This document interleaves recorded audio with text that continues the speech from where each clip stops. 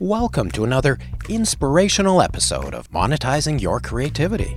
Tom Muskamp is back with us again. He's joined us in the past, as with us his business partner and life partner, Mia Cortez. We were in a live-work space in downtown Los Angeles where we have a studio, an edit bay, where we reside. So we spend a lot of time together working on a lot of creative projects.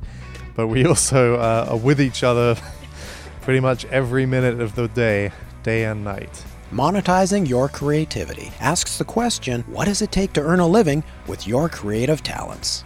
I try to be almost hypersensitive. Am I speaking to Tom right now as a business partner, or am I speaking to Tom as a boyfriend? You know, that's always a challenge every single day, and practicing that makes perfect. We focus on the success principles common to all disciplines by interviewing producers, directors, writers, actors, cinematographers, music composers, animators, designers, and much, much more. Learn how to create your own path to success.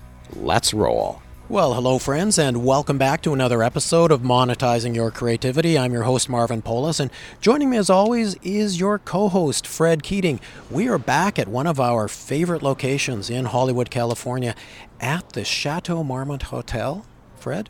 Leaning over iconic Sunset Boulevard. And we have with us today two guests, two friends of mine and yours. But Tom Muskamp is back with us again. He's joined us in the past, and as a filmmaker and editor, as with us his business partner and life partner, Mia Cortez. Mia, welcome to the table. Hi, I'm happy to be here. Hello, everyone. We're happy to have you. Today we're going to talk about the advantages and disadvantages of living where you work and working where you live. That is, how do couples in the same hectic creative line of work and the same apartment, working on the same projects, what are the advantages and disadvantages that come along with that mingling of personal and professional pursuits? This is really a unique take on monetizing your creativity because you two do this together.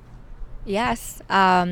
We are producer and editor, Studio Sky Productions, and we work on every project together. So there are definitely benefits and some challenges that we run into. Yep. Yeah. Well put, Tom. Very diplomatic.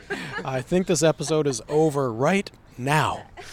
So we live and work in the same environment. We were in a live-work space in downtown Los Angeles where we have a studio, an edit bay, where we reside. So we spend a lot of time together working on a lot of creative projects. But we also are with each other pretty much every minute of the day and night, which does pose problems sometimes. Such as? I think a big challenge that other couples that work and live together may come across is the blurring of the lines of the relationship, the personal and the business relationship, and how to stay within certain boxes throughout the business hours versus, being life partners or girlfriend and boyfriend or husband and wife. Yeah, there always becomes that issue, when does the workday end? And we typically find that it doesn't end. The workday ends when we go to sleep and starts when we wake up. One of the things we tried to introduce was, well, at least let's take a lunch break every day and not talk about business for half an hour. Let's start there, because literally every minute of our waking lives is business because we're working together. We always have projects going on. Something I would suggest to someone else who is in a similar situation is try and allocate times of the day where you don't talk about business, where you're not allowed to talk about business, where it literally can kind of encompass your entire waking life. I think that's a good point, although I must admit, and I know you've been crazy busy over the last few months, and we can talk about that in a minute, but in fact, that is the kind of problems that a lot of people pray for, to be so busy and hopefully, generating good product and a decent revenue. So yes, very interested in that downside of the seemingly upside aspect of being busy and productive in the particular careers you've chosen. Yeah, being busy is obviously a good thing. There comes a point where you have to have a kind of balance in your life, and you do have to make time for non-work activities, which is harder, I think, when you're living together in the same space. So it is a challenge, but it's what we call a high-class worry. It's nothing to really stress about, being so busy that you don't have time for anything else. I think having a balance is crucial to having a great business as well as a great relationship, and also keeping the morale of your environment. That's really important. In a sense, I think, at least for me, I try to be almost hypersensitive. Am I speaking to Tom right now as a business partner, or am I speaking to Tom as a boyfriend? You know, that's always a challenge every single day, and practicing that makes perfect, but always making sure that you're hyper aware of how you're coming across to somebody and what you're trying to say before you say it. One of the things we introduced was, if we need to discuss business, rather than just jumping into a business conversation, we'll say, could I talk to you in 5 minutes about X budget or this project? Because you have a closeness with each other, it's easy to just kind of snap and fire out questions. When Mia might be in the middle of something, I'll be asking about a different project, and I might be in the middle of a creative process and she's asking me about schedule. Another thing I'd say to anyone else in this similar situation is it's good to kind of organize your time and say, can we set aside a time to discuss this project or that project, rather than have no boundaries whatsoever, which wouldn't exist in a work environment. You'd have to go to someone's office or Sure. pick up the phone. And even if you're living and working in the same space, as silly as it might sound, I mean, email each other. I mean, that always works for us. Is sometimes if I see that he's busy, instead of firing out any questions or even interrupting him when he's in the zone, I'll just send him an email, just a reminder of, hey, can you please do this? Or, hey, I need an answer for this. And he's really great with email, so he'll get back to me really quickly. When something lands on your plate that's unexpected and not a happy surprise, what's the coping mechanism there? A lot of the correspondence with clients typically run through me first. I try to keep Tom's plate as clean as possible so that he's focused on the creative and he could just be in the zone as much as possible. And I think that's the best way to use his time efficiently. So when we do come across, let's say, not so great news, I typically get it first. My approach to that is always trying to put out that fire by myself without interrupting his workflow. And if I have to get him involved, I'll always ask for his advice, and it's a collaborative decision if I can't find the solution myself. I mean, one of the things I think is important if you're working together with someone that you're also in a relationship with is that you define the roles very clearly. And one thing that we did early on was to say that I would kind of be an editor and she would be a producer, and those are roles that are very defined in the industry already that we're familiar with, so that there isn't a kind of blurred boundary. Obviously sometimes I produce and sometimes she edits even, but for the most part we try to keep within our roles as we would in the workplace, and that makes those kind of confrontations or difficulties easier to deal with because we just stick to what we do individually. Is this a relationship, kind of a personal relationship / business relationship that has some special risks attached to it? Because often couples work in different industries. So when you consider how industries go up, industries go down, there may be a lack of revenue for months or so in one industry, but that's okay because the other member in the relationship is maybe riding a high at that time. Is this kind of a dangerous sort of situation that you're in, or have you just not experienced this? The good thing about owning your own business is that you're so invested in it. It's your baby, so there's no checking out at 5 o'clock. You're hustling every day. And so you could say that if revenue wasn't ideal during some time of the month, you could also, to that argument, you could also say, well, you have two people that are every day hustling and grinding to make sure that there's always income flowing in. And the good thing, our backup, if we ever needed to utilize that, is that we could always go back and work freelance for other companies. That's not ideal, but we do have that to fall back on. What do you do for distraction or recreation? What hobbies do you do either individually or together? We watch a lot of movies. It's kind of related to the business. We go to industry screenings and movies we're interested in and take creative ideas from it, and takes up a lot of our time. We live in this amazing community of downtown LA where there's so many entrepreneurs, artists of different kinds, and so there's always events happening in the neighborhood that are inspiring, and somehow we incorporate it into our work. You know, like Tom was saying, networking events, screening, and then individually, Tom's really into music and I'm really into dance. So we encourage each other to explore our passions outside of work and outside of each other, just so that there is a balance of individuality. One of the recurring themes in this series, of course, is the necessity of a personal and professional support network. So when you go to these receptions or events, what do you do to get yourself and your business on the radar of other potential engagers at that event? I'm quite aware of not being one of those over self-promoters. And I think you have to talk about what you're doing in an authentic way when it comes up and when it's appropriate. Or you run the risk of kind of driving people away and turning them off to you. Whenever we do talk about the projects we're involved in, it's always in a very kind of natural and organic way. When it comes up, people are aware of what we are doing and we talk about it on social media.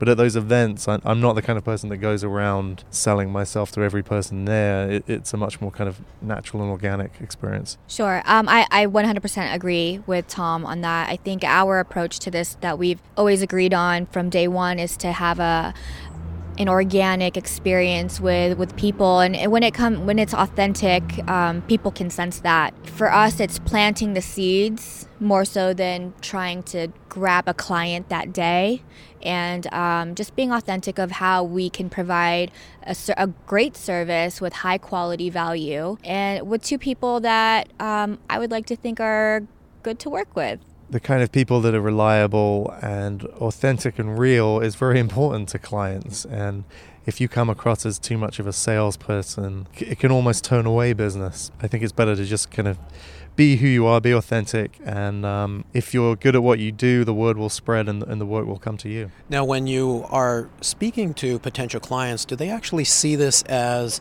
an advantage that the two of you are a couple in addition to being business partners? From a financial standpoint, from a budgetary standpoint, I think it's a high value to have two people working on their project, because typically people will have to hire a separate editor and a separate producer. And so that, those are two separate line items in the budget. So we kind of come as a package, which I think has worked to our advantage. We try to push that if you just want to get it done and you want it done well, we're the people that will get it done. Seems like there's not a lot of risk here in terms of handoff from one discipline to the next discipline to the next discipline. It's just a really quick back and forth between the two of you.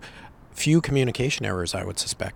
Absolutely. And, Tom and I have worked on so many TV shows, and I've seen that problem arise so many times, is the communication issues from handing off from production to post to online to mix to final delivery, and we handle all that. So instead of having to deal with 10 people, you're dealing with 2. In fact, something that we've often talked about is the issue of trust, is that you get the gig because, in part, people trust you. Before we decided to do Studio in the Sky Productions, we individually had very high work ethics, high standards individually. So I think when a client knows one of us and maybe not the other, they already know Tom's standards, so that he wouldn't bring someone else that he doesn't trust or doesn't have a specific standard that matches him into his business. We seem to be talking about the business end of show business here. Tell me, when you are so jammed up that you can't possibly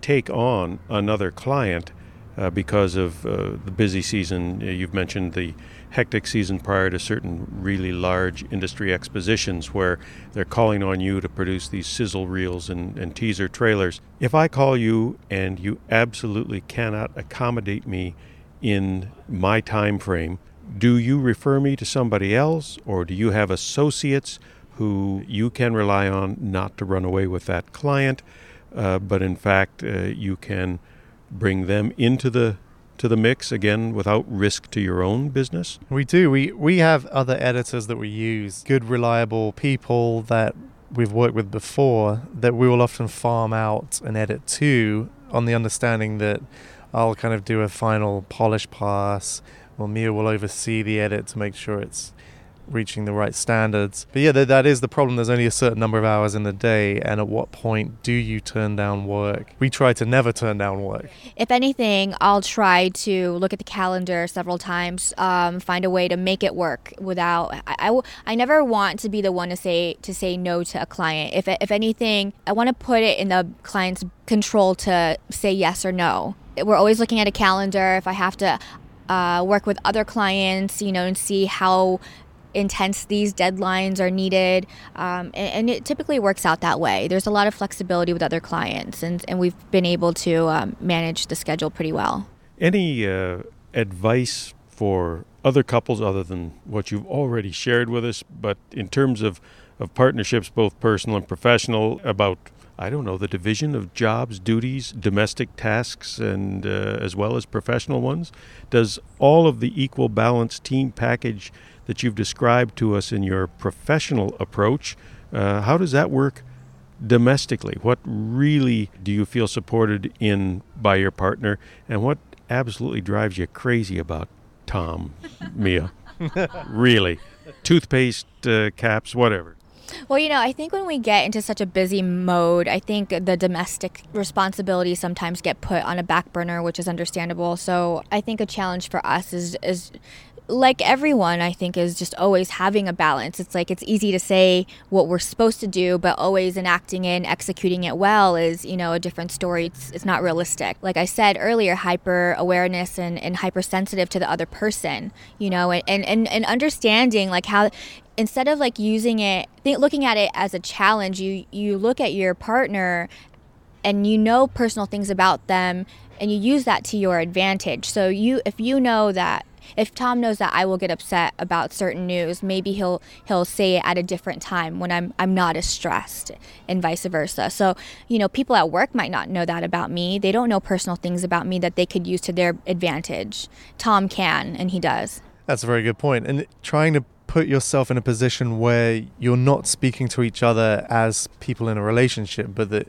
there's a kind of professional mode you can switch into. For instance, we need to discuss your rate for this job or a budget, whatever it is, and you need to be able to switch out of just being boyfriend, girlfriend for a moment, or husband and wife, whatever it is. Play the role of producer and editor or whatever those roles are, but it's being able to switch between those modes that I think is really key to making it work. Sure. I think it's really important to not be scared of uncomfortable situations and uncomfortable conversations, because it's 100% absolutely necessary in a business relationship, but having that trust that the other person is going to be open to hearing you is really important. Yeah. If I have anything to add to living and working together, it would be also hold on to your individuality and your passions, and to make sure that you make time for yourself. Yeah, well said. He's nodding. They're both nodding. This is good news, Marvin. This would be a good